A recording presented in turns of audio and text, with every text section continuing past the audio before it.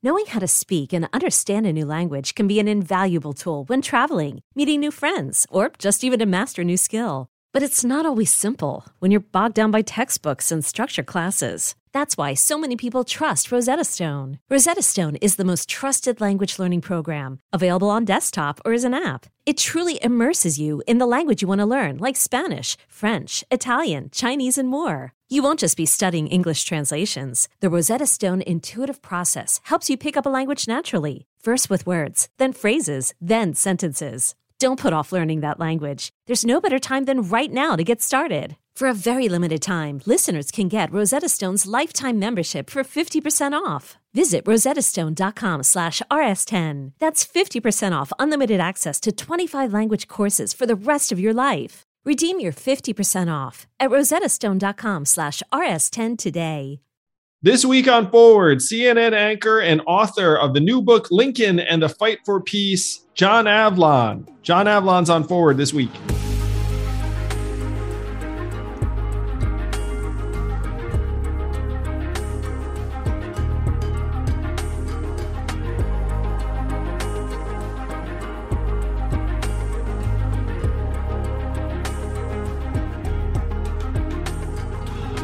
It is my pleasure to welcome to the podcast the author of the tremendous book, Lincoln and the Fight for Peace, one of the most independent journalists that's out there. A friend of mine from CNN, John Avlon. Welcome, John. Thanks, man. Andrew, it's good to see you. As always, you and I do have kind of a mind meld on politics. So I know we're going to have fun on this one. Yeah, you are maybe one of the most dyed-in-the-wool, capital I, independents that I know, where you've actually been ahead of everyone, including me, on the democracy reform train. How the heck did you get there before the rest of us? I mean, I appreciate that. I don't know that I can take all the credit, but I you know, your kind words, I'm not sure I deserve them, I guess what I'm saying, but I did write, my first book was called Independent Nation, How the Vital Center Can Change American Politics, which was published in 2004 when I was, I think I just turned 30. But, it always seemed common sense to me that when you study American history and you study the presidents, as I did and loved doing so as a young child, that their parties faded away. The party label didn't matter. What mattered were their ability to unite and confront the challenges of the time, and that necessarily, in the pendulum swing of American politics, as used to be, it necessarily didn't follow the pattern of any one political party. And even then, things were getting more and more extreme. Party polarization in Congress, you saw really hit overdrive after 1994 with the Republican Revolution. And Bill Clinton recentered the Democrats after the Democrats lost 3 consecutive elections by 40 states. Bill Clinton moved the Democratic Party to the center and was able to win back the White House. And it just seemed to me very obviously that if you seize the center, if you try to realign politics, if you don't focus on playing to the base, that's where most American people are. But there's a huge disconnect between where the politicians are and where the most activist base is, and where the heart and soul of the country is. And then what we saw over recent decades, this attempt, and you and I have discussed this, and this is chapter and verse for you, this attempt to rig the system to perpetuate this false notion that America is ideologically polarized. And so they do it through the rigged system of redistricting and closed partisan primaries and all the things that you've been hammering out on to basically move power to the extremes of our politics. And so you reap what you sow. And so we have a politics that ends up denigrating our democracy by giving people false choices. And I want to be clear, right now we have asymmetric polarization. The Republican Party is far more further to the right than the Democratic Party is further to the left. So this is not a both-siderism critique, but that dynamic ends up running down our democracy by perpetuating division, dysfunction, and then a kind of cynicism that makes some people think there's no functional difference between democracy and other forms of government, although I think they've gotten a reality check, so to speak, in recent weeks about the fundamental differences. So you've been a student of history since way back, if you were writing about the stuff in essentially your 20s.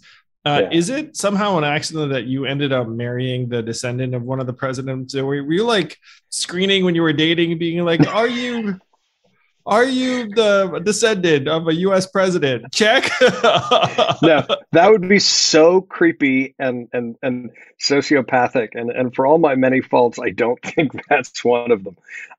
No, I think it was probably an added point of interest. Although it's fair to say that I was not a student of Herbert Hoover or had a particularly sympathetic view of him before I met Margaret, and I learned a lot actually about what an extraordinary American he was, and that's not only because I'm married to Margaret.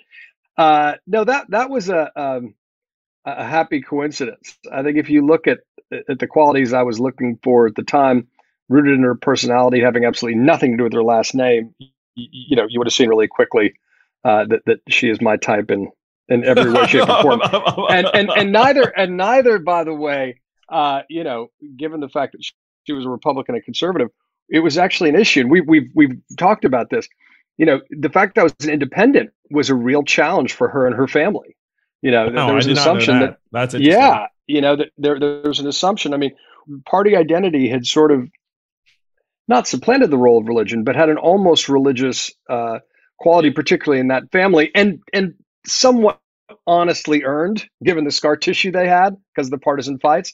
Although ironically, Herbert Hoover, when he was elected, described himself as an independent progressive in the Republican tradition, which I love, and I remind my father-in-law whenever I can. But yeah, so even that was a hurdle in our courtship, so to speak. Wow, fascinating. Well, for those of you who don't know, John's married to Margaret Hoover, who's an awesome journalist in her own right, and both John and Margaret were some of the most generous journalists when I was running for office, where they brought me on just to talk about the ideas I was running on as opposed to the usual stuff. So it was always very grateful to both you and Margaret. And like having been on Margaret's program, I actually would have no inkling as to what her political self-identification is, which I think is how a lot of people would like to interact with people. So hats off to both of you on that. Reading this book was fascinating and engrossing. And it made me think, as someone who's written a book or two, this book seems extraordinarily hard to write in the sense that you're like recreating historical scenes. It's like, Lincoln and his son Tad walking through this town. I'm like, how the heck does one go about even getting all the primary material to write a book like this? Well, I mean, first off, you write it because you love it, and it's a different pace from what you do day to day. I mean, I began as a speechwriter, then I was a columnist, then I became editor-in-chief of the Daily Beast, which is when I met you, and now as an anchor and analyst. Writing a book, particularly a history book, is a different speed. It and in the case of the opening of the book, which is Lincoln's walk into Richmond, 2 days after the capital of the Confederacy fell, holding his son Tad's hand on the boy's 12th birthday, I actually took my son and we recreated the walk up from the river to the top of Capitol Hill. Yeah. Wow. And you're able to get a sense of bearings. And there's a remarkable park ranger there named Michael Gorman, who wrote a 90-page essay about Lincoln and Richmond that debunked a lot of myths, and did the walk with him and learned from him, and toured the Confederate White House, Jefferson Davis's Capitol home, and where Lincoln sat and where he met everybody on that day. So, there's primary research, and then sometimes there's physical research, which I love. But a column or reality check will take me 4 or 5 hours to write. This took me just over 4 years to write. But you want to get the music right. There was a lot of painstaking detail, and I just imagine you being like surrounded by various documents and manuscripts.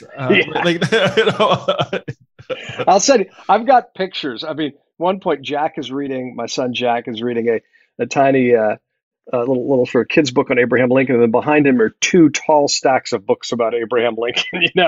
And I mean the research and the research is part of the fun, to the extent where, I don't know if you ever have this experience where you think you're writing when you're doing the research, and then you realize that you really don't start writing until you actually start writing. It's necessary to kind of get the ideas. You can convince yourself you're doing all sorts of things when you're preparing to write, my friend. Like, yeah, that's true, man. It's true.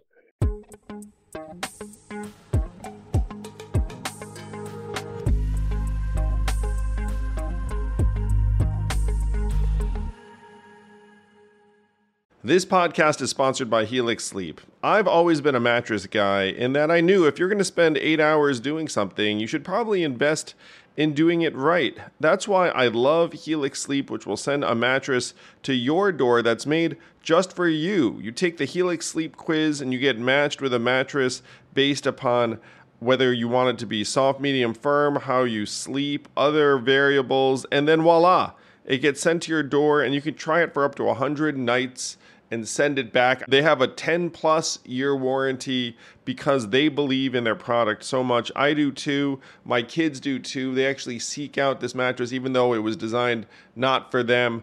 That's how good this product is. Helix has been awarded the #1 mattress picked by GQ and Wired magazine. It is even recommended by multiple chiropractors and doctors because they think it'll make you healthier. Don't take my word for it. Helix is offering 20% off all mattress orders and 2 free pillows for our listeners. Go to helixsleep.com/yang and use code HelixPartner20. This is their best offer yet, and it won't last long. With Helix, better sleep starts now.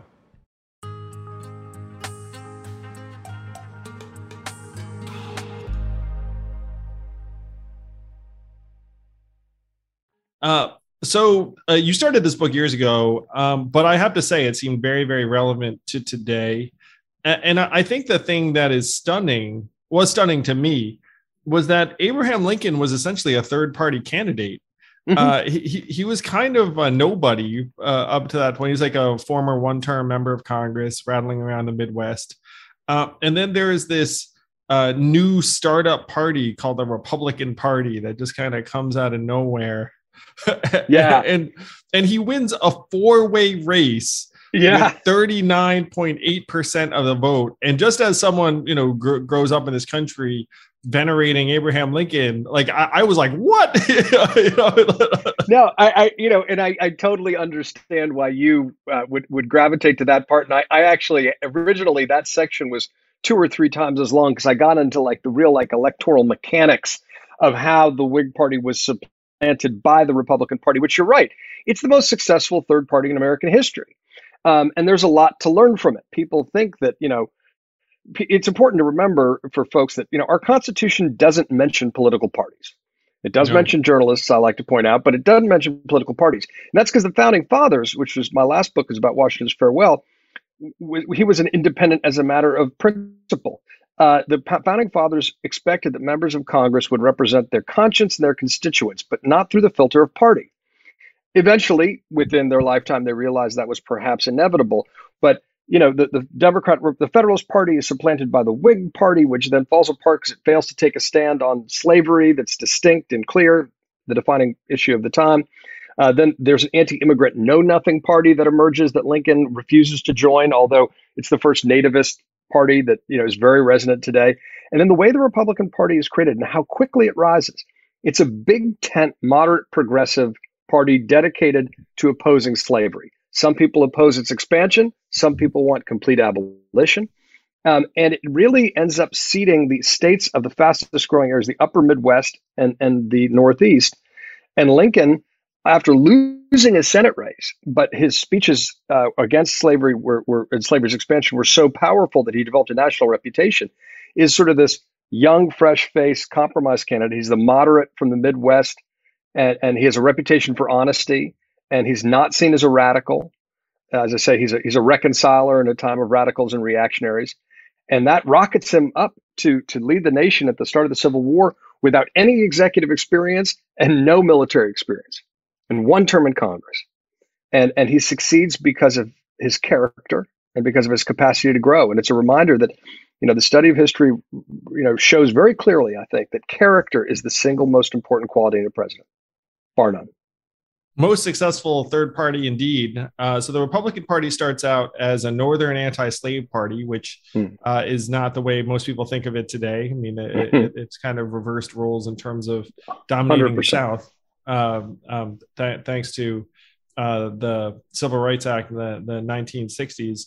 So Lincoln becomes president, and that almost immediately kicks off the Civil War in essence, because there were candidates who were vying for votes in the South, neither of whom was Abraham Lincoln. And then when Lincoln won with essentially exclusively Northern support, then the South decides to secede shortly thereafter, and Lincoln finds himself a wartime president with, as you described, very limited experience in that realm. Yeah, and he wins actually the states in the Pacific, California, Oregon, and I believe Washington at that point. Certainly California and Oregon, but they have they have incredibly small populations. But you're right. It's the energy in the country was in the upper Midwest and the Northeast, and that's what he wins. And Lincoln doesn't even appear on the ballot in the Deep South. And what you see also is that the planter class, the slave owners who were pushing secession, never dared initially bring it to a popular vote in the states. They tried to do it in closed partisan conventions, and then they relied on essentially the violence, beginning with the focus on Fort Sumter. That feeling, they knew the feeling of resentment and revenge would create its own kind of remorseless logic, and people thought, well, we'll just have a quick war and get this over with. But of course, that's not what happened. And Lincoln, who really is a man of peace in a time of war, is the least likely guy. But he studies quickly, he develops a theory of war, and he relies on his interpersonal absence of malice. The defining characteristics I see, he's temperamentally a moderate man, but he combines moderation with moral courage. And I think that's something that you and I share and focus on is that's the magic combination that too often is missing. Too many people look at moderates and see an absence of moral courage, and too many people with moral courage assume a sense of moral superiority.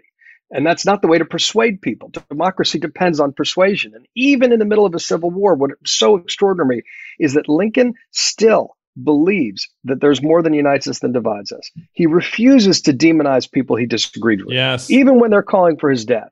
He believes that you empathize with your opponents as a means of reasoning with them. It's the politics of the golden rule. And I think it's so inspiring, and it was unusual in his time too. Don't get me wrong, but it's the reason he's on a higher level than any president or any American political figure. Yeah, this is a quote that I feel like everyone should take to heart. There's so many Lincoln quotes in this book that I was reminded of, but here's one that spoke to me. If you would win a man to your cause, first convince him you are his sincere friend, but mark him as one to be shamed and despised. He will retreat within himself, close all avenues to his head and his heart. And I think that's totally true. Yeah, it's totally true.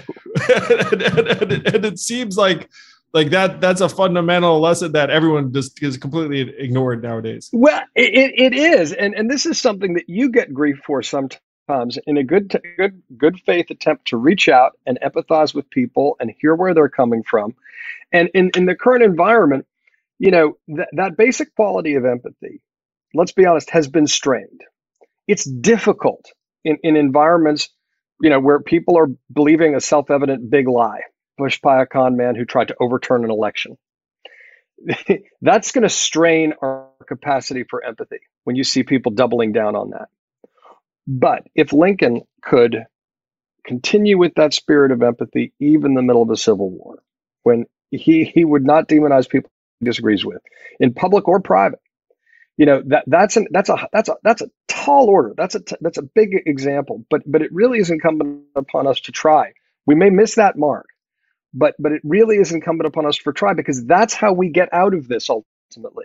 Every knowledge of human nature would suggest that, and all the emotional reflexes in politics are set up the other way. But we're going to need to find a way to transcend that, to reconcile again. And so I know that you understand that dynamic. Oh, he literally had people threatening his life, and he would say, it's okay. Like we'd be doing the same thing in their shoes. I thought that was just an incredible attitude. Yeah, it's remarkable, especially when you see how he combines opposites. And he does, he personally swings between tragedy and comedy and depression and this sort of tendency to tell jokes all the time, which is really a form of self-medication for him, but which leads other people, his contemporaries, to accuse him of being insufficiently serious.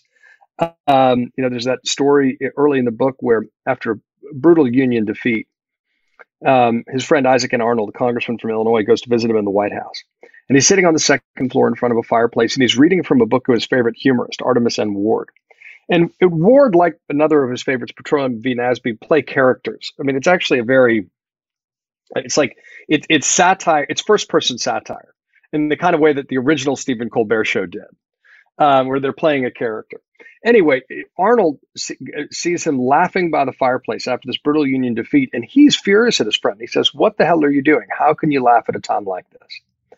And then in Arnold's memoir, he describes Lincoln as throwing down the book and turning to him with tears in his eyes and saying, "Do you not realize that if I could not find some way to get relief, that my heart would break?" And that's when he realized that the laughter and the storytelling and the joking was a form of self-medication, which I think is profound. I mean, he bore an unbelievable burden. And one of the themes, maybe the predominant theme in the book, is that he thought you needed to lead a hard war and then follow with a very soft peace. And for a man who is not naturally himself militaristic, to be leading a hard war just seemed like an extraordinarily difficult burden to bear. One of the things that also blew my mind was the war drags on and on for 4 years, and then the next election is up, 1864. And people are saying to him, it's like, hey, you don't need to have this election because, guess what? There's a war on. And he insists on having the election. But there is a period during which he's not favored to win. Oh, he's convinced he's going to lose. In August, before the election, he circulates a letter that he has written himself predicting his defeat, closes the envelope, seals it, has his cabinet sign it. And it's literally to be witness to his own silent prediction of his defeat. And then, of course, things change. Importantly, Sherman takes Atlanta, which changes the tone of the war. During this time, the Democrats are running against him, and the Democrats are like, "Hey, everyone, if you're tired of this war, vote us in, and then we'll have peace with the South, and all be well." And you have to hear that and be like, "Wow, that'd be a pretty compelling pitch." After years and years of war. So and if you can imagine, if he loses that race, and the Democrats are like, "Hey, we're in peace with the South," there is no United States of America as we know it today. Everything changes. That's the thing. I mean, he believes that that you have to win on the battlefield and in the election for his vision of a magnanimous peace to work.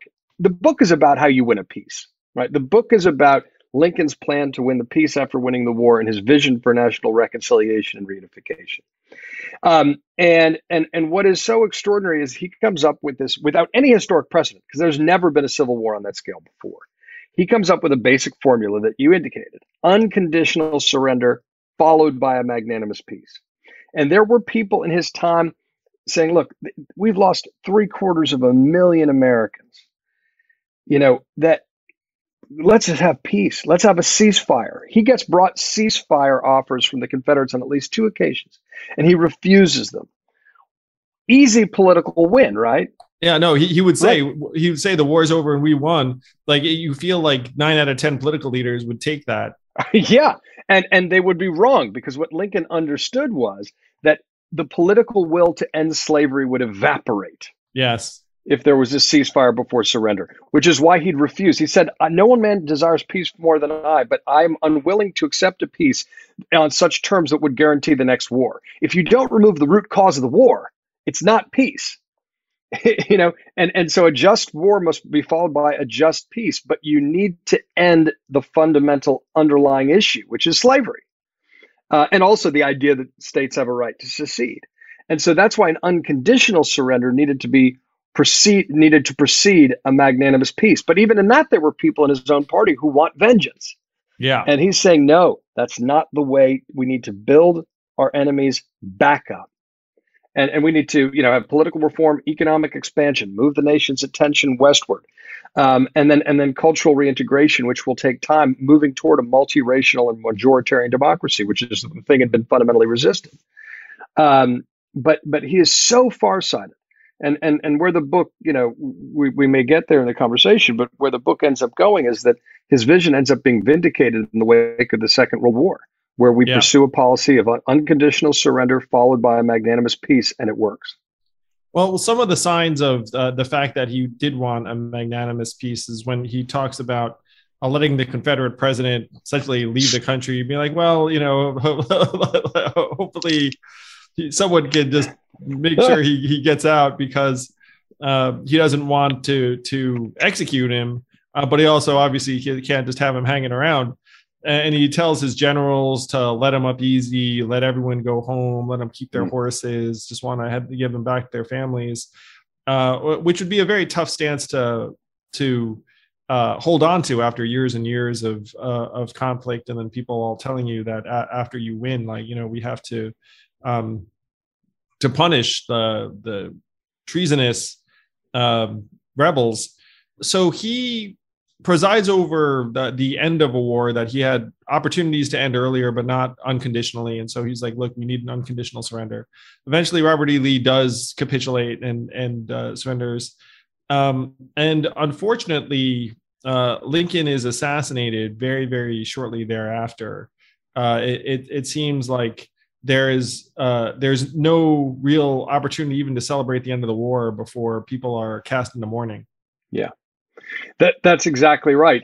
And the magnanimous peace that Lincoln had been evangelizing for, that seemed to be carrying the day. I mean, he's assassinated 5 days after Lee surrendered Appomattox, the generous terms of which that Grant writes are basically terms that he had received from Lincoln in their detailed meetings. But, one of the things that happened is that feeling of magnanimity, of we must reunite the nation, is immediately replaced by a feeling of revenge. So Lincoln's martyrdom helps solidify the Union in some respect, but it also gets us back, ironically, off. It harms his legacy, because we get off a path of magnanimity towards one of vengeance.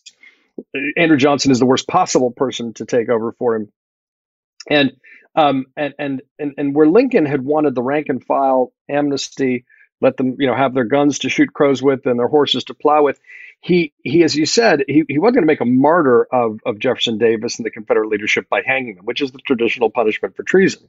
But he also wasn't going to let the planter class, the people who should have known better, the members of Congress, the courts, the military, who joined the Confederacy, he wasn't going to give them amnesty right away. He wasn't going to let them get their power back, because he knew that would end up being a restoration of the slave class, even in the absence of slavery itself, due to the 13th Amendment, which he passed before he died. Which is a reminder, by the way, that even if rights are enshrined in the Constitution, they don't mean anything if they're not enforced. But it just gets us off on precisely the wrong path and the opposite of what Lincoln wanted. But one of the things he did understand, you want magnanimity, but you still need accountability for leadership to precede reconciliation.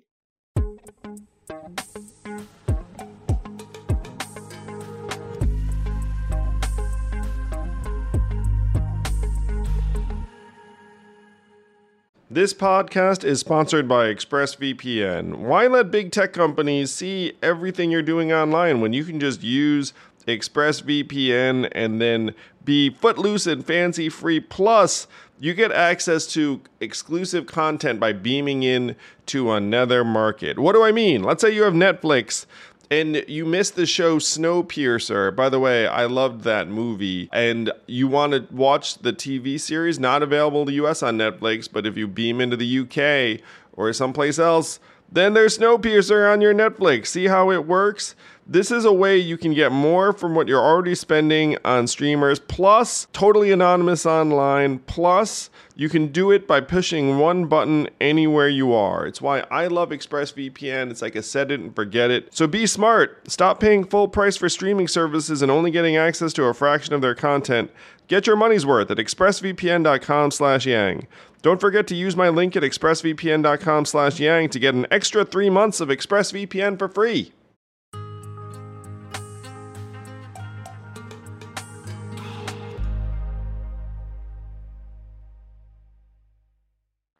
So he's succeeded by Andrew Johnson, who seems positively Trumpian in the description. Yes. He's like aggrieved, like all about him, like a bit of an alcoholic, it seems. I did not realize just what a terrible president Andrew Johnson was. I don't think. And as a result, then there is something of a restoration of the Southern elite, and they implement the Black codes, codifying various ways to make Blacks second-class citizens in the South. It probably contributes to the rise of the KKK, which then President Grant is left to stamp out when he becomes president a few years later. Yeah, it's a really resonant story. I think actually the story of Reconstruction is one that our country needs to focus on a lot more for a bunch of different reasons. You're right about Johnson in particular. I was struck by a article about Johnson at the time in the Atlantic Monthly, which called him egotistic to the point of mental disease, vain. And there were a number of lines that reminded me of Trump in the description. Yeah, I was this feels familiar.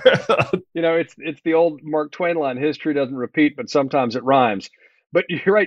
Grant gets us back on the Lincoln path. He'd heard Lincoln's vision for how to win a peace consistently. And the most important thing he does as a president, I would argue, is when he goes to Congress personally to lobby for the passage of the Anti-KKK Enforcement Act, and then has that act enforced by a Southern Attorney General. So it makes it impossible or more difficult for the members of the KKK to say they're suffering at the hands of Yankee imperialism, or the Southern version of that. And again, they hold the leadership accountable, send them to prison up in Albany, but it works. I mean, the first incarnation of the KKK is cut away, but its goal was obviously to take advantage of a vacuum, to use voter intimidation, violence, to reassert white supremacy in the South, and snuff out that early incidents of Black leadership in the Republican Party in the South. And it's no small irony to me that the Anti-KKK Enforcement Act is being cited in some of the cases around both Charlottesville trial that's occurred and January 6th. That a lot of the laws that were put in place by the Civil War generation to deal with insurrection are now being dusted off, and indeed were intended to be not simply backward-looking but forward-looking. But it's a reminder that we cannot take our gains for granted. One of the stats that's so chilling to me is that in 1900, because this took decades to take place, Confederates sitting on the courts and deprioritization of racial reconciliation, that in 1900 Alabama had 180,000 registered Black voters. 3 years later, it had 3,000. It's just chilling, and it's a reminder we cannot take our gains for granted. You start writing this book 4 years ago. Were you concerned about the possible disintegration of the country into like some new civil war at that point? And you were writing about bringing the country back together in 2004. Polarization has gotten so much worse since then. Your book, Washington's Farewell, is in large part about his warning against hyperpartisanship. Yeah. I mean, this book felt very, very relevant in 2022. So were you concerned about some of the things we're seeing today in 2018 when you were even considering this book? Sure. It's a reason that we should not only be wary, but actively resist tribal politics. We've seen how dangerous that is over and over again. And, all my work, all my columns, but certainly all my books are in different ways about the core issue of defending democracy, overcoming hyperpartisanship and polarization, because I think that's the core problem facing us, and how making a case for how to do that, particularly through the creation of a vital center and the leaders who've exemplified that from our past. My book in 2010 was called Wingnuts, about how the lunatic fringe is hijacking America. That was a different approach. I was playing offense from the center, but saying, look at the extremes, look at the interplay of the extremes. When you hear, Glenn Beck, you got to, at the time, you need to understand the John Birch Society. Here's the history of this stuff. So this is stuff that I've written about for a long time, but this is, I think, it's fun how you're attacking it from different angles, man, but continue. Yeah. No, that's exactly, it's very intentional, 100%. And part of the reason I went to history isn't only because I love history and I like writing, sort of the tactile literary history that I like to read. You should always try to write the books you want to read. But that we can talk about politics through the prism of our history, and it gives us perspective on our problems and our politics. It's less polarizing. Whereas if I, and hopefully you could reach different people by reminding them that actually, especially around the Tea Party, when people tried to misappropriate the founding fathers' legacies to their own ideological and political ends, and then you say, no, let's look at what actually Washington's political last will and testament warned us against this, exactly this polarization. We need to focus on national unity and political moderation. And then Lincoln, 80 years later, is defending our democracy, as he had said as a young man, as a nation of free men, we must live for all time or die by suicide. And he was dealing with the thing the founding fathers feared. And he was able to summon the right kind of leadership to help us survive. And that's part of the hopeful thing about studying the Civil War, is that we've been through far worse before. We need to have courage, and we need to stop feeling so precious, and that we'll get over this. We'll get through this, but it's not going to simply happen on its own, particularly if we allow these larger forces to continue to divide us when it doesn't actually represent our true character as a nation. And that's one of the things that I think Lincoln's leadership, in addition to the example of reconciling leadership, which he basically invents, can do for us today.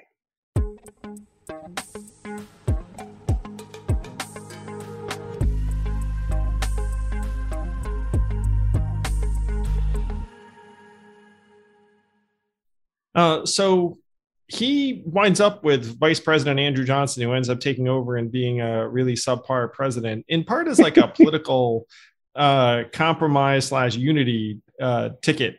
Mm-hmm. And there was part of me that really applauded it when you first read about it. You're like, oh yeah, unity ticket. Like he got in a Democrat as his vice.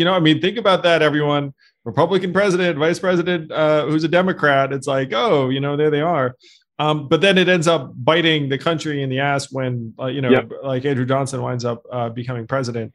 So that was one thing that, there were so many ingredients of this where I was like, wow, like unity ticket, third party candidate, like things that most Americans today would find inconceivable. Well, it's one of the reasons I love talking to you about this book and giving you the book, is that there's so many things that I wrote very intentionally that, won't resonate the same way with everybody. But, that was 100% one of the reasons why I focused on these things that get short shrift. Lincoln runs for re-election on a national unity ticket. It's the National Union Party, which makes a ton of sense during Civil War. And then also the fact that he ditches his vice president, who's from Maine. Think about it, at the time, the Republican Party is trying to bridge the West and the Northeast, right? So, but Hamlin's not really particularly involved in the war, and he's like hanging out in Maine. Yeah, he just hangs out in Maine. The vice presidents did not have a very defined role. But then he says, look, Andrew Johnson is the only Southerner in the Senate who refused to secede with his state. And he's gotten rid of his slaves, and I want to show that we can have a national unity ticket. We're going to rebrand the Republican Party, and it'll be a North-South balance, Republican and Democrat, giving war Democrats permission to vote for this Republican ticket, and it's appropriate to a time of Civil War. It's inspired. It's not only politically inspired, it's sort of, it is inspired, but I think it becomes a cautionary tale, which is one of the reasons it hasn't happened before, because of the question of character. There's never been a president assassinated before Abraham Lincoln. So he might, even though he's gotten death threats throughout the war, he might have not been adequately thinking of it. He may have placed too much emphasis on the fact they knew each other as young men in his one term in Congress. When Johnson shows up drunk to inauguration, Lincoln's pretty pissed and knows he's made a big mistake. But even the radical Republicans thought that Johnson would be a bigger ally than Lincoln. In fact, one of them, Benjamin Wade, said before Lincoln was assassinated, we hope that, he said to Johnson, sometimes I hope that Lincoln will be assassinated so you can lead us through Reconstruction, because they thought Johnson would be more vengeful. What they didn't adequately appreciate is that Johnson wasn't a race warrior. He was a class warrior. He was driven by resentment towards the planter class. He was actually incredibly bigoted, and he did everything he could to block the progress towards equal rights with a really vicious venom driven by his own resentments and insecurities and grievances. So I think that one of the reasons we haven't seen that is because this particular example blew up so badly in the country's face, as you say, that it provides a cautionary tale. If the character of Johnson had been better, if that were conceivably happen in the future time, it does not need to end the same way, as long as the character of the people involved are solid and they share true goals and values. In recent times, the closest we've come to it was the rumored pick of Joe Lieberman to be John McCain's running mate, which apparently was a fairly serious consideration. Now he, I can give want to have a little scoopage on that. Oh no, please, I'll give you some news on that. So I was there when that was being pushed and floated. So as some of y'all might know, my political history is, I'm always an independent. I'm a centrist. I'm inspired by Bill Clinton's campaign for the presidency, the DLC recentering of the Democratic Party, and work on his 96 reelection, and at very, very low level. And then Rudy Giuliani is running for reelection in New York, and he is a centrist, sort of third way Republican. Urban republicanism. Peter Beinart did a great cover story for the New Republic called "The New Progressives" about all these third way mayors, and some were, Dick Riordan in LA, Republican, Rudy, Republican. Some were Democrats like Michael White in Cleveland, Steve Goldsmith in Indianapolis, Republican, and it was exciting. So I worked for Rudy's reelection as an advance man, and then ended up becoming his chief speechwriter before 9/11 and through 9/11 at the age of like 27, 28. Rudy runs for president in 2008, and I go back briefly. I met my wife, and Rudy was a very different guy than he is now. In any case, so I'm there when McCain, who's his friend, is calling around gauging whether there'd be support for Lieberman. And I happened to be with him, and he was having Lindsey Graham called in. And some people were freaking out because for them, the partisanship was the most important thing, or the ideology.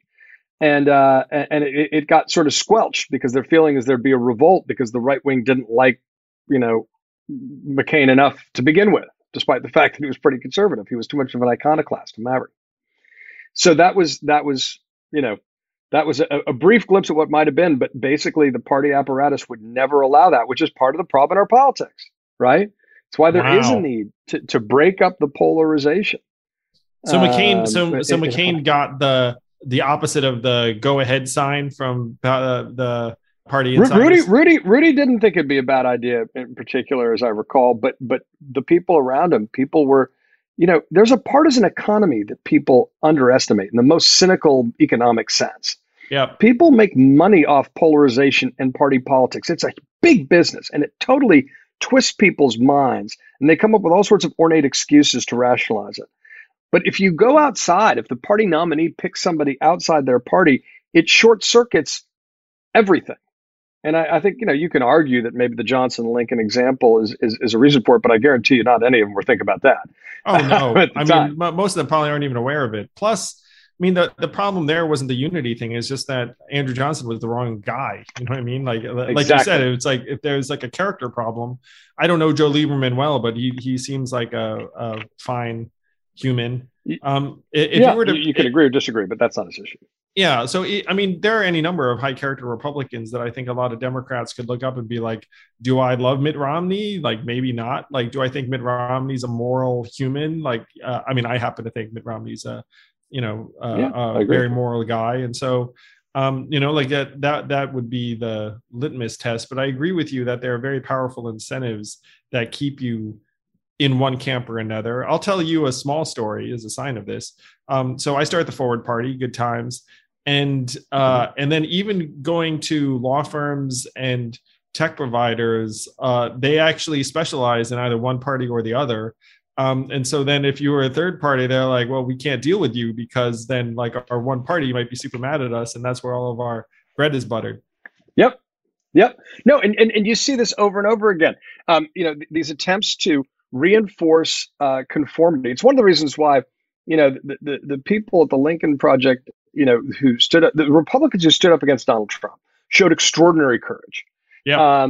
Because all the economic pressures, the political pressures, the social pressures that created the sense of conformity that would thereby allow people to twist what they allegedly believed in or abandon what they allegedly believed in solely for the sake of party unity or access to power or profit.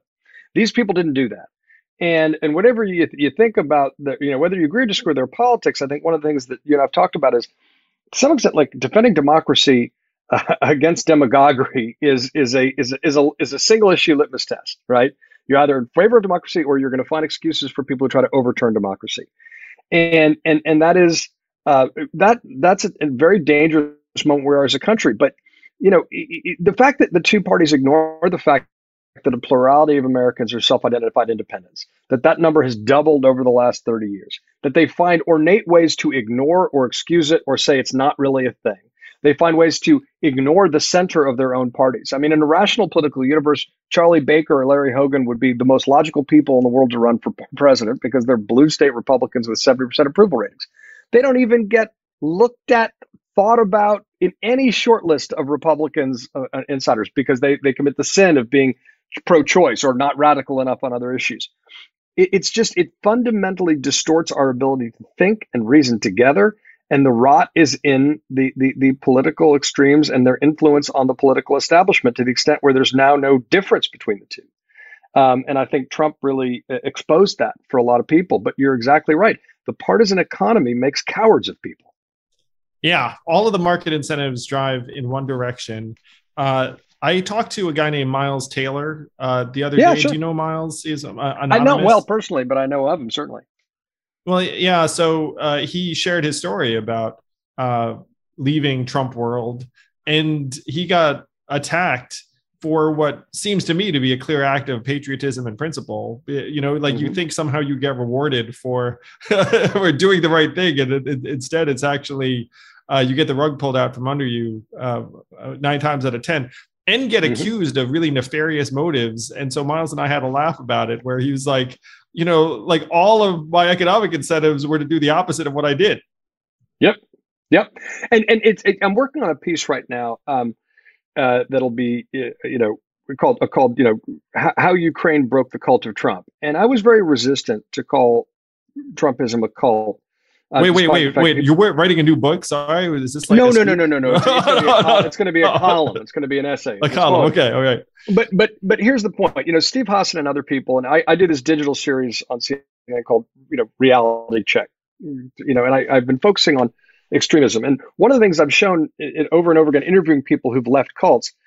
First of all, that the way to get people out of a cult is through empathy, the exact process that you and I've talked about. You need to separate them from the day-to-day ecosystem, listen non-judgmentally, don't attack their belief system, have them talk about their values that they believe they back up, and then have them realize on their own, through usually a third-party example, that there is the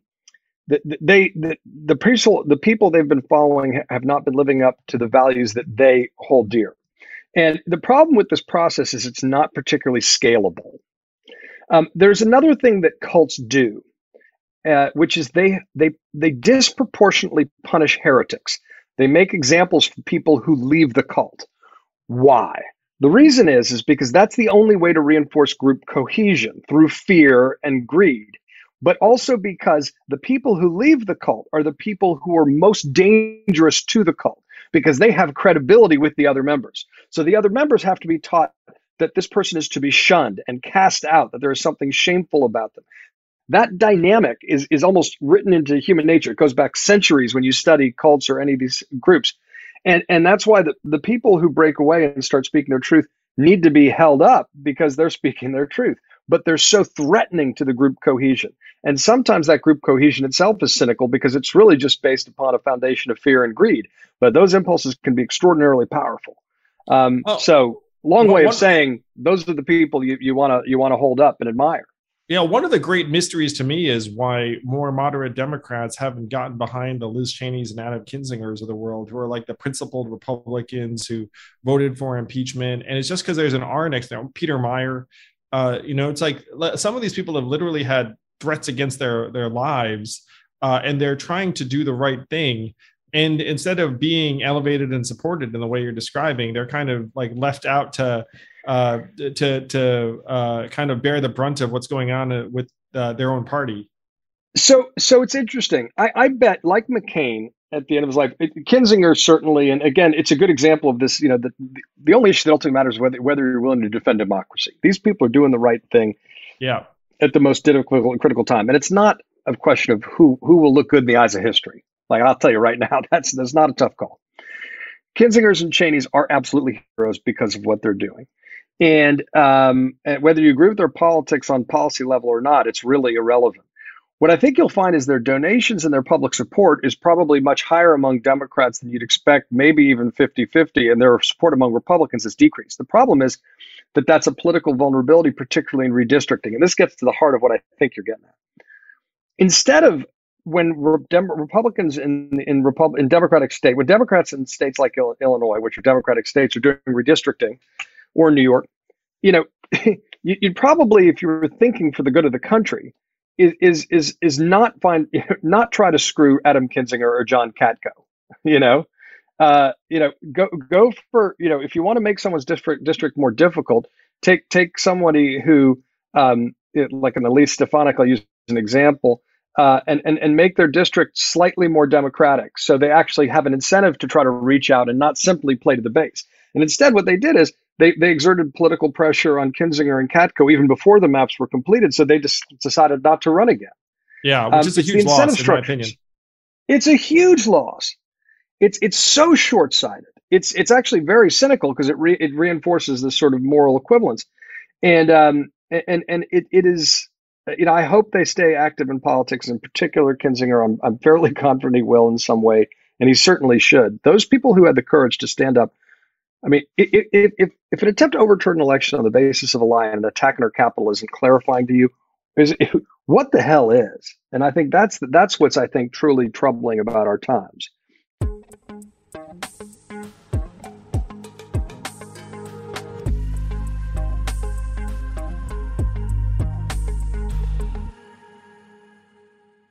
I'm going to share a personal story, John, that I'm not sure Please. I've shared.